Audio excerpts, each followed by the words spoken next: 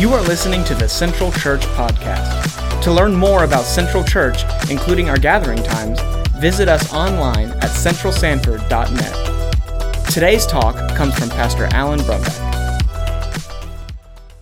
Take your copy of God's Word and turn to Genesis chapter 18. Genesis 18 is where we're going to be, and in a moment we're going to begin in verse 16. And those of you watching online, over these past 6 or 7 or 8 months, maybe you haven't had a chance to be here with us in person, or maybe you're just from another state. We have people from various states all around America, and even maybe you're in another country. And I just want to give you an opportunity right now. I'm speaking directly to those watching online, that if you would, one of the ways that you could help us help you is to help us know who you are. There are so many different people out there, and one of the things that's very difficult to do during this season is to identify who you are. So if you wouldn't mind, and they're going to, on the screen, they're going to take the next step number. And if you would, while I'm preaching, sometime during the message, if you would just text in to 407-338-4024 and just say who you are. Help us to know who you are and how we can pray for you. We want to engage you this week. And church family, let's give them a hand, all these people that are watching online. And we just want to make sure that you know that you, even though you're not physically here with us, you are truly loved at Central. Now, one other commercial thing is this, is that we are in a very tumultuous season in our country and our nation with the election. Many of you are probably, your nerves are on edge. And so we want to encourage you. So starting this Wednesday, you're going to be seeing on social media and on our website an opportunity to pray. It's going to be a prayer guide that will lead you to the election and then past it all the way to our Life Action Conference. And we want to encourage you to take part in that. So you're going to be getting emails from that. And also it'll be all on our social media platforms. And we want you to be able to be prayed up for what God is going to be doing, not just in this election, but after the election and what's going on with our Life Action Conference. Well, let's go ahead and stand as we read God's Word in Genesis chapter 18 and verse number 16. Genesis 18 and verse 16. Then the men set out from there, and they looked down towards Sodom, and Abraham went with them to set them on their way. The Lord said, "Shall I hide from Abraham what I am about to do, seeing that Abraham shall surely become a mighty nation, and all the nations of the earth shall be blessed in him? For I have chosen him that he might command his children and his household after him to keep the way of the Lord by doing righteousness and justice, so that the Lord may bring to Abraham what he had promised him." Then the Lord said, "Because of the outcry against Sodom and Gomorrah is great, and their sin is very grave, I will go down to see whether they have done altogether according to the outcry that has come to me, and if not, I will know." So the men turned from there and went towards Sodom, but Abraham stood before the Lord. Then Abraham drew near and said, "Will you indeed sweep away the righteous with the wicked? Suppose there are 50 righteous within the city. Will you then sweep away the place and not spare it for 50 righteous who are in it? Far be it from you to do such a thing, to put the righteous to death with the wicked, so that the righteous fare as the wicked. Far be it from you. Shall not the judge of all the earth do what is just?" And the Lord said, "If I find at Sodom 50 righteous in the city, I will spare the whole place for their sake." Abraham answered and said, "Behold, I have undertaken to speak to the Lord. I am but dust and ashes. Suppose 5 of those 50 righteous are lacking. Will you destroy the whole city for lack of 5? And God said, "I will not destroy if I find 45 there." And he spoke again to him and said, "Suppose you found 40 there." He answered, "For the sake of 40, I will not do it." Then he said, "Oh, let not the Lord be angry, and I will speak. Suppose 30 are found there." And he answered, "I will not do it if I find 30 there." And he said, "Behold, I have undertaken to speak to the Lord. Suppose 20 are found there." And he answered, "For the sake of 20, I will not destroy it." Then he said, "Oh, let not the Lord be angry, and I will speak again but this once. Suppose 10 are found there." And he answered, "For the sake of 10, I will not destroy it." And the Lord went his way, and when he had finished speaking to Abraham, and Abraham returned to his place. You may be seated. Have you ever heard of the bystander effect? The bystander effect? It is a sociological phenomenon where where a person's willingness to intervene or help someone in an emergency situation decreases by the number of bystanders who are watching the same thing. So, in other words, people tend to look around, See if there are people around, if they see someone in trouble, and then assume that someone else will help them. So just imagine this week you're on I-4, you're late to work, which isn't hard to imagine, those of you who take that commute. And while you're there, there's a huge wreck in front of you. You see the entire thing. You see the person, the two people that are in this wreck, and you just say, you know what, I'm in a hurry. There are tons of people on this new parking lot called I-4, and I have to get to work on time. And so all these people saw what I saw, and so somebody will help them out, but I've got to get to work. Well, that's the bystander effect. The bystander effect is a diminished feeling of responsibility. I'm not going to worry because someone else will help that person in need. Well, in the American church, we have an ongoing bystander effect. We think that it's someone else's job to intervene for the desperate needs of others. It's someone else's job to pray for others. It's someone else's job to pray for the city. It's someone else's job to share the love of God with the city. But in reality, we are all called as believers to care, rescue the perishing, and care for the dying, and to pray for our city. The life of Abraham, as we've been going through these few weeks, is faith illustrated, but it's not faith perfected. We saw over the course of this series that Abraham has been called to leave the known for the unknown, to trust the God of the impossible, and to take his hands off of his life to be a blessing to others. In chapter 18 last Sunday, we saw that Jesus and the two angels appeared to Abraham and his wife Sarah. They came with two reasons. They came with two purposes. Purpose number one was to announce to Sarah that she was pregnant and that this time next year they would have a baby. And the second thing they came to tell Abraham that God was going to destroy Sodom and Gomorrah. So when Sarah hears the news, she laughs. When Abraham hears the news, he prays. And he's going to risk his life to intercede on behalf of a city that does not deserve it. And here's what we're going to learn this morning. That God invites Abraham to intercede for the city. He does, and he points us to the ultimate intercessor who gives us the inspiration to intercede on behalf of others. So let's just look at this. Number one, God's invitation. God invited Abraham to intercede on behalf of the city of Sodom. In verse 16, as we looked a moment ago, we see that Jesus, the Lord, and two angels are with Abraham under the oaks of Mamre, and then now they are going to take their venture to Sodom and Gomorrah. And the Bible says here that Abraham goes with them, walks out with them towards that location. Jesus has just given the news, the good news, that a baby is going to be born in less than a year, but yet there's other business. And so this other business takes them on some sort of a journey towards Sodom. They go on a 20-mile journey from Hebron to the Jordan Valley, that lush Jordan Valley where the twin cities of Sodom and Gomorrah are. And this is the place that Lot, Abraham's nephew, and his family were living. And so as we read here, they're heading on this direction, verse 16. And then in verse 17 through 19, we get what's called a soliloquy. This is a way for the audience to understand what's going on. So there's an internal discussion, a monologue that's given so that we that are reading can kind of know and understand what God is thinking. God here says, "Shall I hide from Abraham what I'm about to do?" Now, I want you to understand that God does not have inner dialogues with himself like we do. God doesn't talk to himself like we talk to ourselves.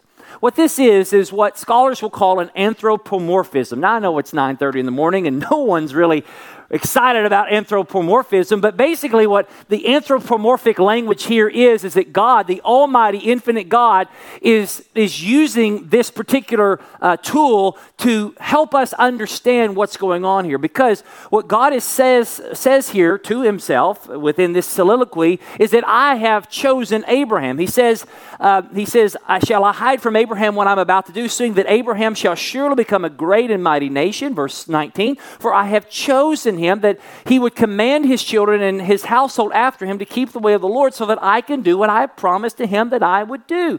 So what you see here is that God in this story is sharing to us, as we're reading this story, his great love for Abraham. In other words, the only reason that God tells Abraham what he's going to do to Sodom and Gomorrah, so you have to understand, God has his own prerogative. He can do what he wants to do. It's his prerogative. But yet, God here speaks to Abraham, tells him what his plans are, and the whole purpose of the soliloquy is to show us that Abraham was the friend of God. That Abraham wasn't just belly button lent to God, that he was someone that God saw as a person made in his image that was his representative. So in verse 20, God lets Abraham in on what his plan is for the city of Sodom. He is going to judge the city and he's going to destroy the city. Why? Because the Bible says that there has been an outcry. The outcry isn't coming from the city of Sodom. It was from the cities surrounding Sodom against the city of Sodom. And it was a cry of help. It was a cry of help in time of deep distress. It was the cry of the oppressed. It was the cry of injustice.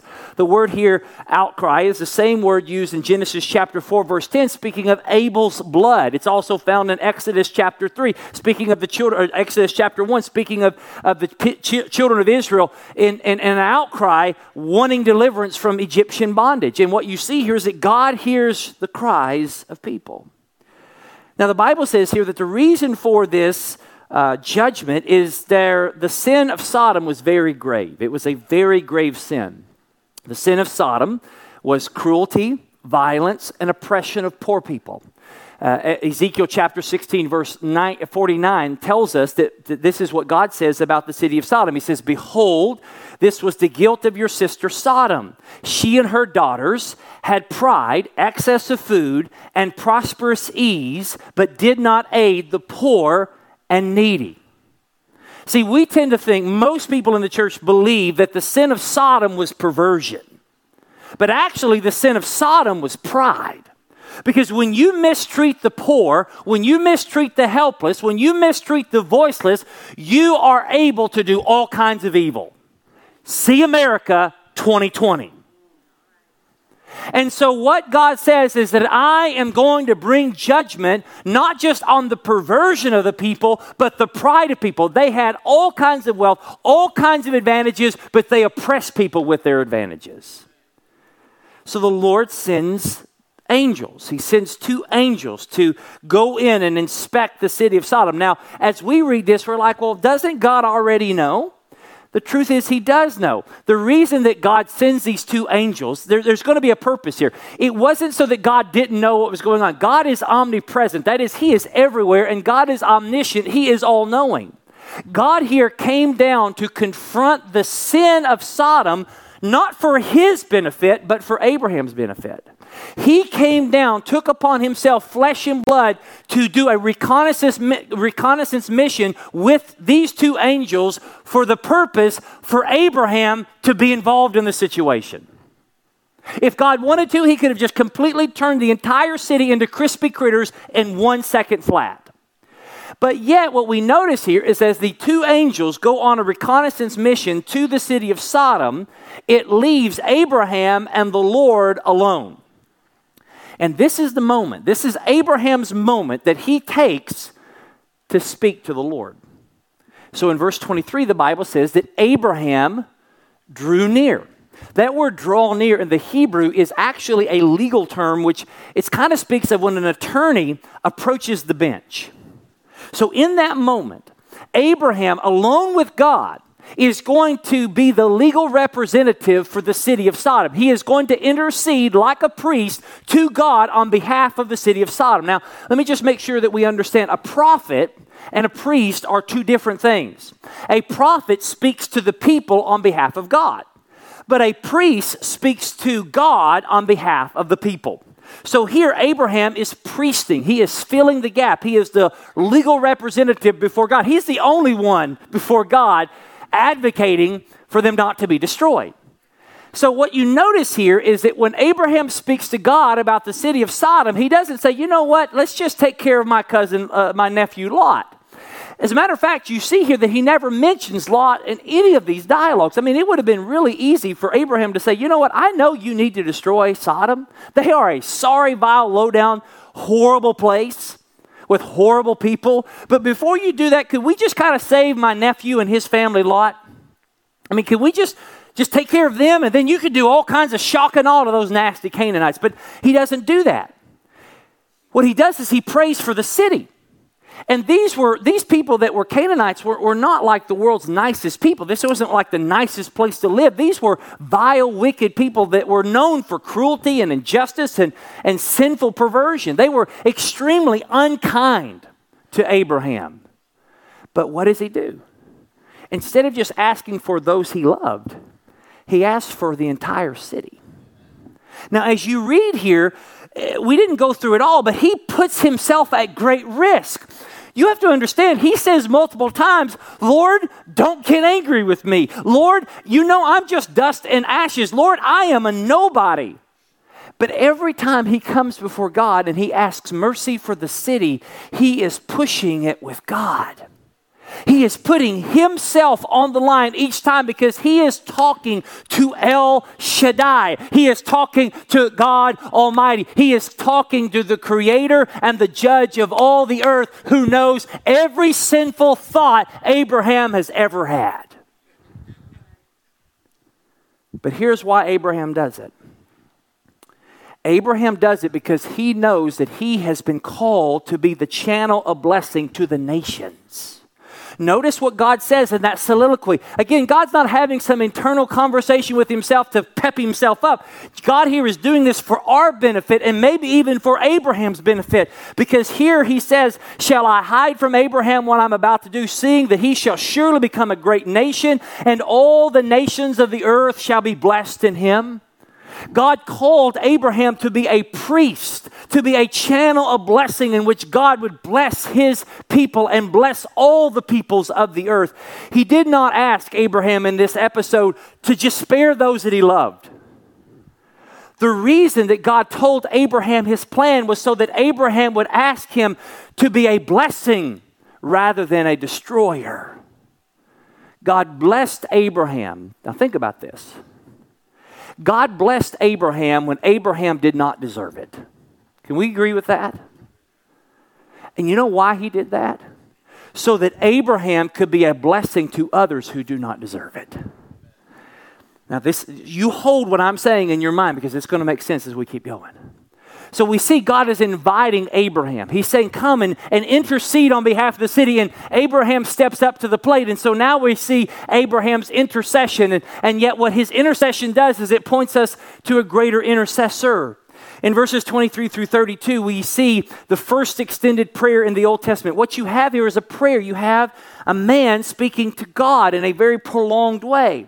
And more than Abraham was praying, he was priesting. And as he comes to God, he comes with two theological questions. Here are the two questions that he asked. Number one is, will you indeed sweep away the righteous with the wicked? God, I know you. You're not an unjust, you're not an unholy God. You understand the beginning from the end from the beginning. You're not going to just sweep away the righteous with the wicked. You are a just God. And then he gets to the second question, shall not the judge of all the earth do what is just? So here, Abraham, as a defense attorney, is not asking God to break the law. He is assuming the law. He knows about the justice of God. He knows that, God, it is not right for you to sweep away the righteous with the wicked. That is nothing like you. But here's the problem. Stay with me. Abraham's definition of righteous and God's definition of righteous are going to be two different things. God's idea or standard of righteousness is morally perfect without sin. Abraham and even our standard of righteous is relative. That is, compared to other people, I'm all right. You know, compared to Hitler, he's a good old boy. You know, compared to Cruella de Vil, she's a good old girl. Compared to these other people, I'm okay. And maybe that's where you are today. You say, I'm a good person, I'm a righteous person. Compared to so-and-so, I'm really good. Because what a lot of us do is we have a sliding scale or a relative righteousness. So if you've ever prayed this prayer, God, would you wipe out all the evil in all the world? Maybe you've never prayed that prayer. Or maybe you're doing it right now during the election season. Here's what you're really saying to God. God, wipe out all the evil that is worse than me. Because the Bible tells us that there is none righteous, no, not one. If you look around at your neighbor, they're not righteous. If they look at you, they know you're not righteous. None are righteous. None seek after God. So I want you to note something. Abraham begins to negotiate with God for the city. Do you notice that? He starts with 50. Then he goes to 45. Then he goes to 30. Then to 20. Then to 10. He's on a roll. He must be butter. He's on a roll. I'm trying to wake you guys up. You realize how hard it is to preach to you all sometimes? I'm just kidding. You say, you don't know how hard it is to listen to you most times. So God says, I'm going to spare the city for the sake of 10 righteous people. But then he stops. Now, if you're a negotiator, you would keep going, right? I mean, that's the instinct of a negotiator, right? If you have a friend that's selling his car for $50,000 and you get him down to 10, you're just going to keep going, right? For $5,000, I'll buy it.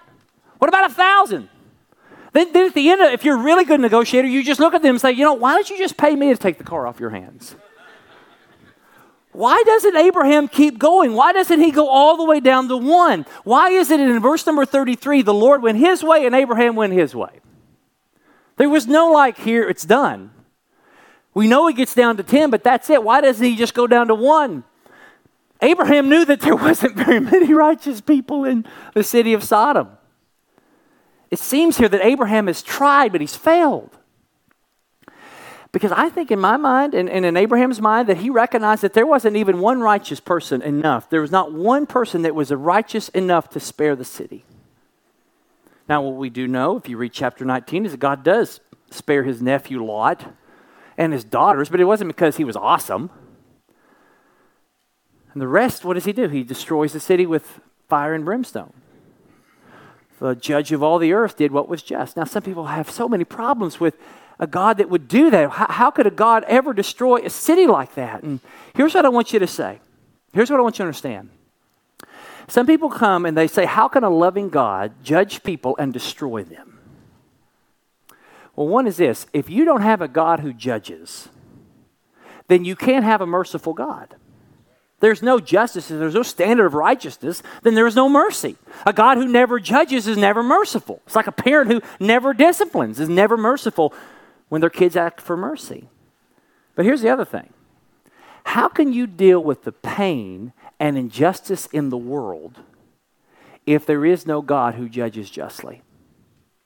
If there is no final justice for those who continually sin against him, who's going to deal with the injustice? See, God's love is infinite, his grace is free, but his mercy has an expiration date. And so this leaves us with a question.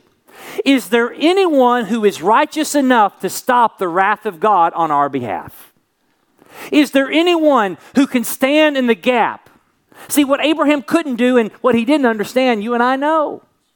We know that we need a better priest than Abraham. I need a better priest than Abraham. I don't want Abraham being the only one that stands between me and the judgment of God.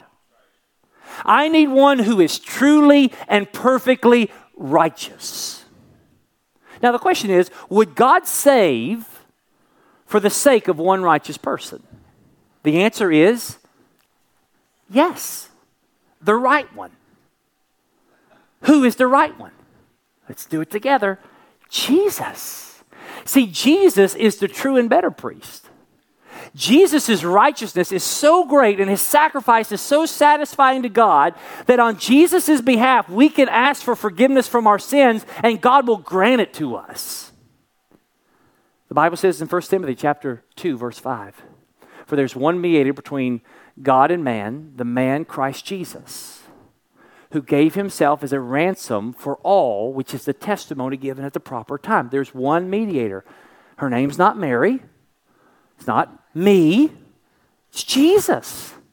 Hebrews chapter 7, verse 25, consequently, he is able to save to the uttermost and the guttermost those who draw near to God through him, since he always lives to make intercession for them.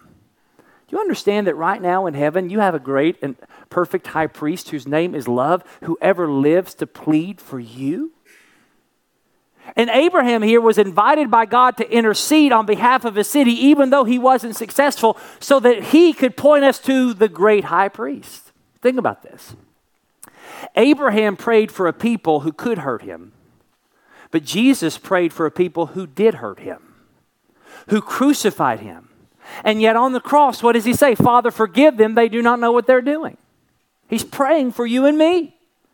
Abraham risked his life for the people he prayed for, but Jesus gave his life for the people he prayed for. Abraham understood that the righteousness of one person can be enough to save others. And Jesus is the fulfillment of that. So in everywhere that Abraham wasn't successful, Jesus was. And so Jesus is that great high priest. So if you are a Christian, the only way you come to God is through Jesus. The only way that you're spared from the wrath of God is Jesus. And the only hope you have in this life is Jesus. So now it gets to the last point. Here's really where the sermon is. Our inspiration. God calls us to intercede on behalf of our city. Just as God called Abraham to intercede on behalf of Sodom, he calls you and I to intercede on behalf of Sanford. To stand in the gap for our city, our community, our nation, and our neighborhood. Each of us have been placed in the community that we live in to pray for and sacrifice on its behalf. Like Abraham, God has blessed you to be a blessing where you are to the people around you. 1 Peter chapter 2, verse 9. But you are a chosen race, a royal priesthood, a holy nation, a people of his own possession, that you may proclaim the excellencies of him who called you out of darkness into marvelous light. You are priests. Revelation chapter 1, verse 6, you are a kingdom of priests. And here's what God says, here's what Paul said to the Athenians in Acts chapter 7, verse 26. He says that it is God who made from one man every nation of mankind to live on the face of the earth, and having determined allotted periods and boundaries of their dwelling place. In other words, God sovereignly arranged where you would live, when you would live, and who you would live around. Why? So that others might seek God around you. He has given you access to God through Jesus to serve other people and to pray for them. So it is no accident where you live. It is no accident where you work. It is no accident what team your kids play sports on. It is no accident who you sit next to at work. It is no accident who serves you in the restaurant after church this morning. It is no accident the people that God has placed in your life. God has strategically, sovereignly, providentially, supernaturally put people in your life so that you could reach them for Jesus. You say, well, this city is too messed up.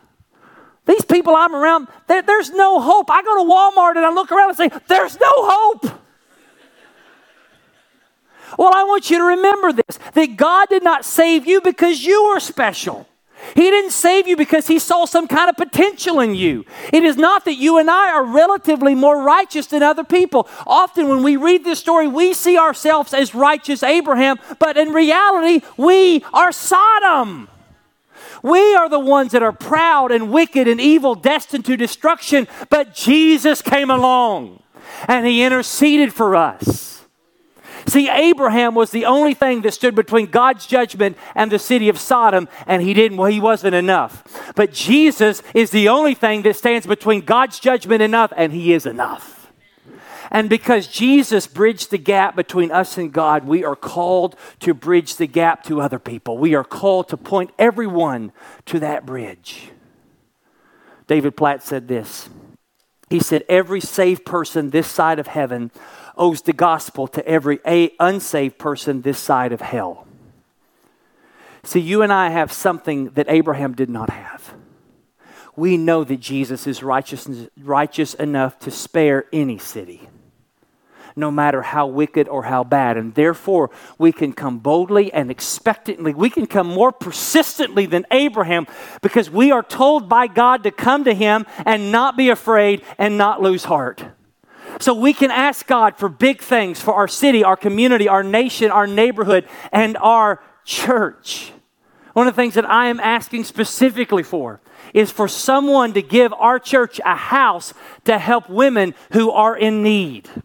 And I believe that one day, somehow by His providence, He's going to give us a house. And if you have a house you're not using, I don't care how dilapidated it is, we'll take it for the kingdom of God.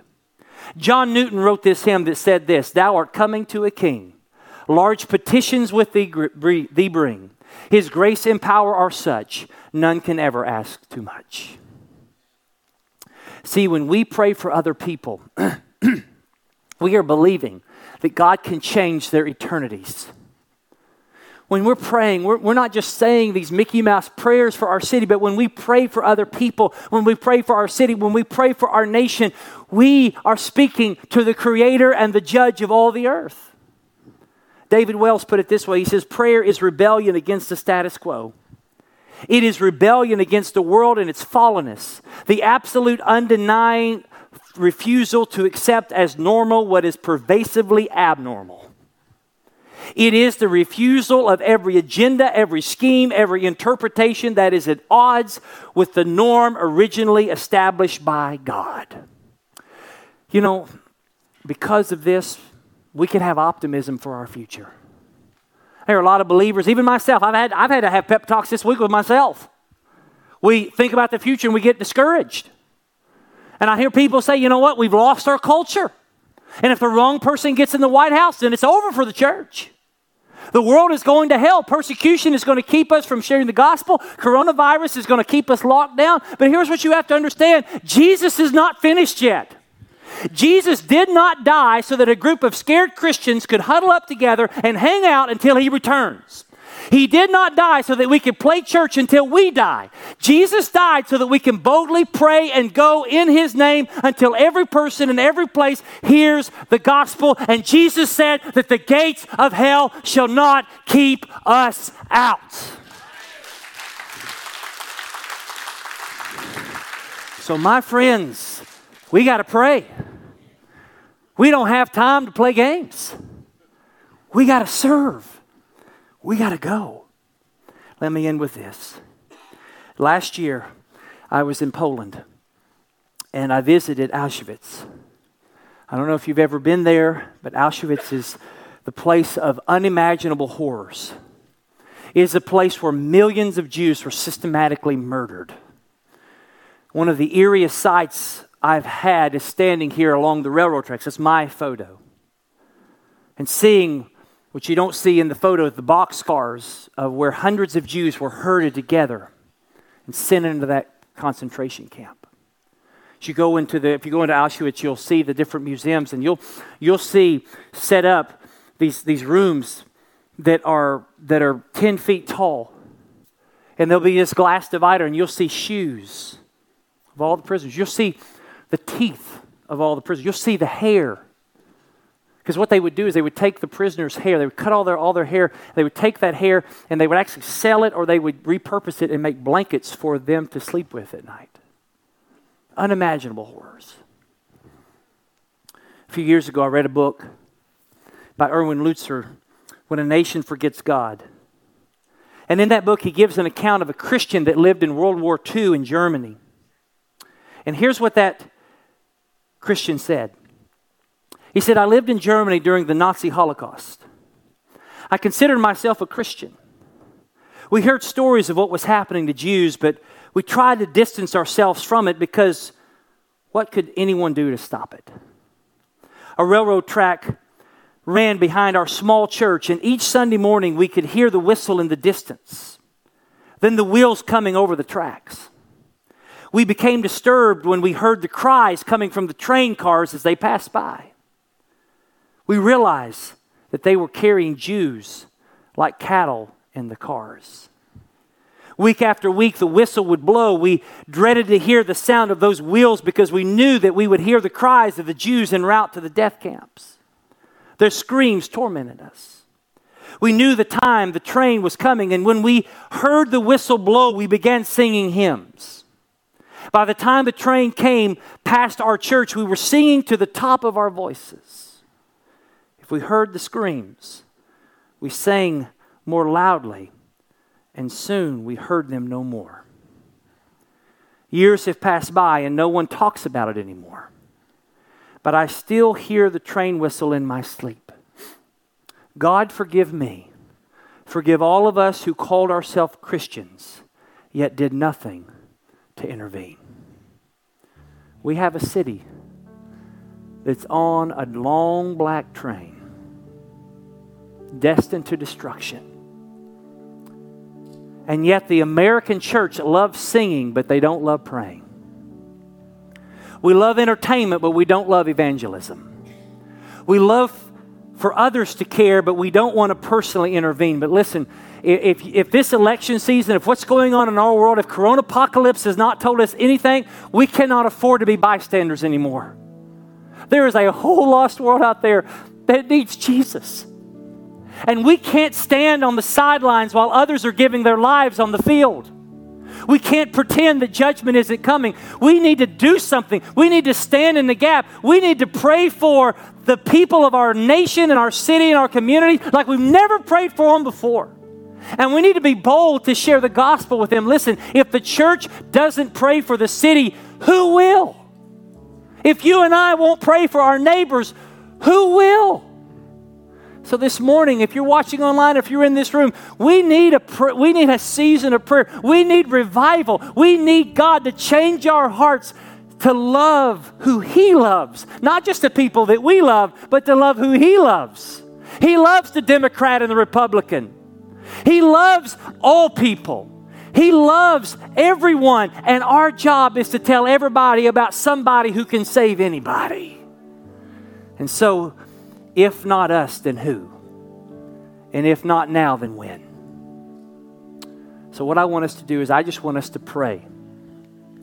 Just to bow your heads where you are. While we're praying, there's going to be a hymn that's going to be sang. It says to turn your eyes on Jesus. If you're here in this room and you need someone to pray over you, I want to encourage you, and I'll give you that number at the end to text in, and we will pray for you. Because of COVID-19, we're not allowed to do some of the things that we normally do. But we want to make sure that you're prayed for. If you're online and you need somebody to pray for you, we're going to give you that number to text in. But we need to get serious about this thing, folks. And it starts when we're on our knees. So here's what I want you to do. You can be where in the pew you're at. You don't have to get down on your knees, but if the Holy Spirit prompts you to get serious and you really want to feel the need, you just get on your knees where you are. You could talk to the Lord. If you're at home, if your family needs to come together, let's pray that God would do something. I'm going to pray, and then I'm just going to leave you in just a season of just prayer for a moment. Then there's going to sing a hymn, and then we're going to end. Father, in Jesus' name, I don't know what you want to do with us this morning. But I believe with all of my heart that you want to help me get my eyes off of this world. I know this morning while I was preaching that you were convicting me of only caring for those that I love. And so, Father, I ask you forgive me for not caring for everyone. That God, that we don't just segregate people by who they vote for. But God, we want to see them as you see them. Lord, we love you. God, change our hearts to love you and to love others.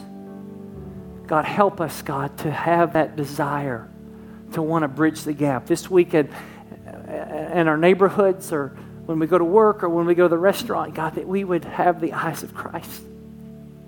To see people that are hurting and broken and on a highway to hell. God, we would remember how good you've been to us. And we would share that love. In Jesus' name, amen. Just a few moments, and then I'm going to have you stand. Just a few moments. If you want to just pray right now.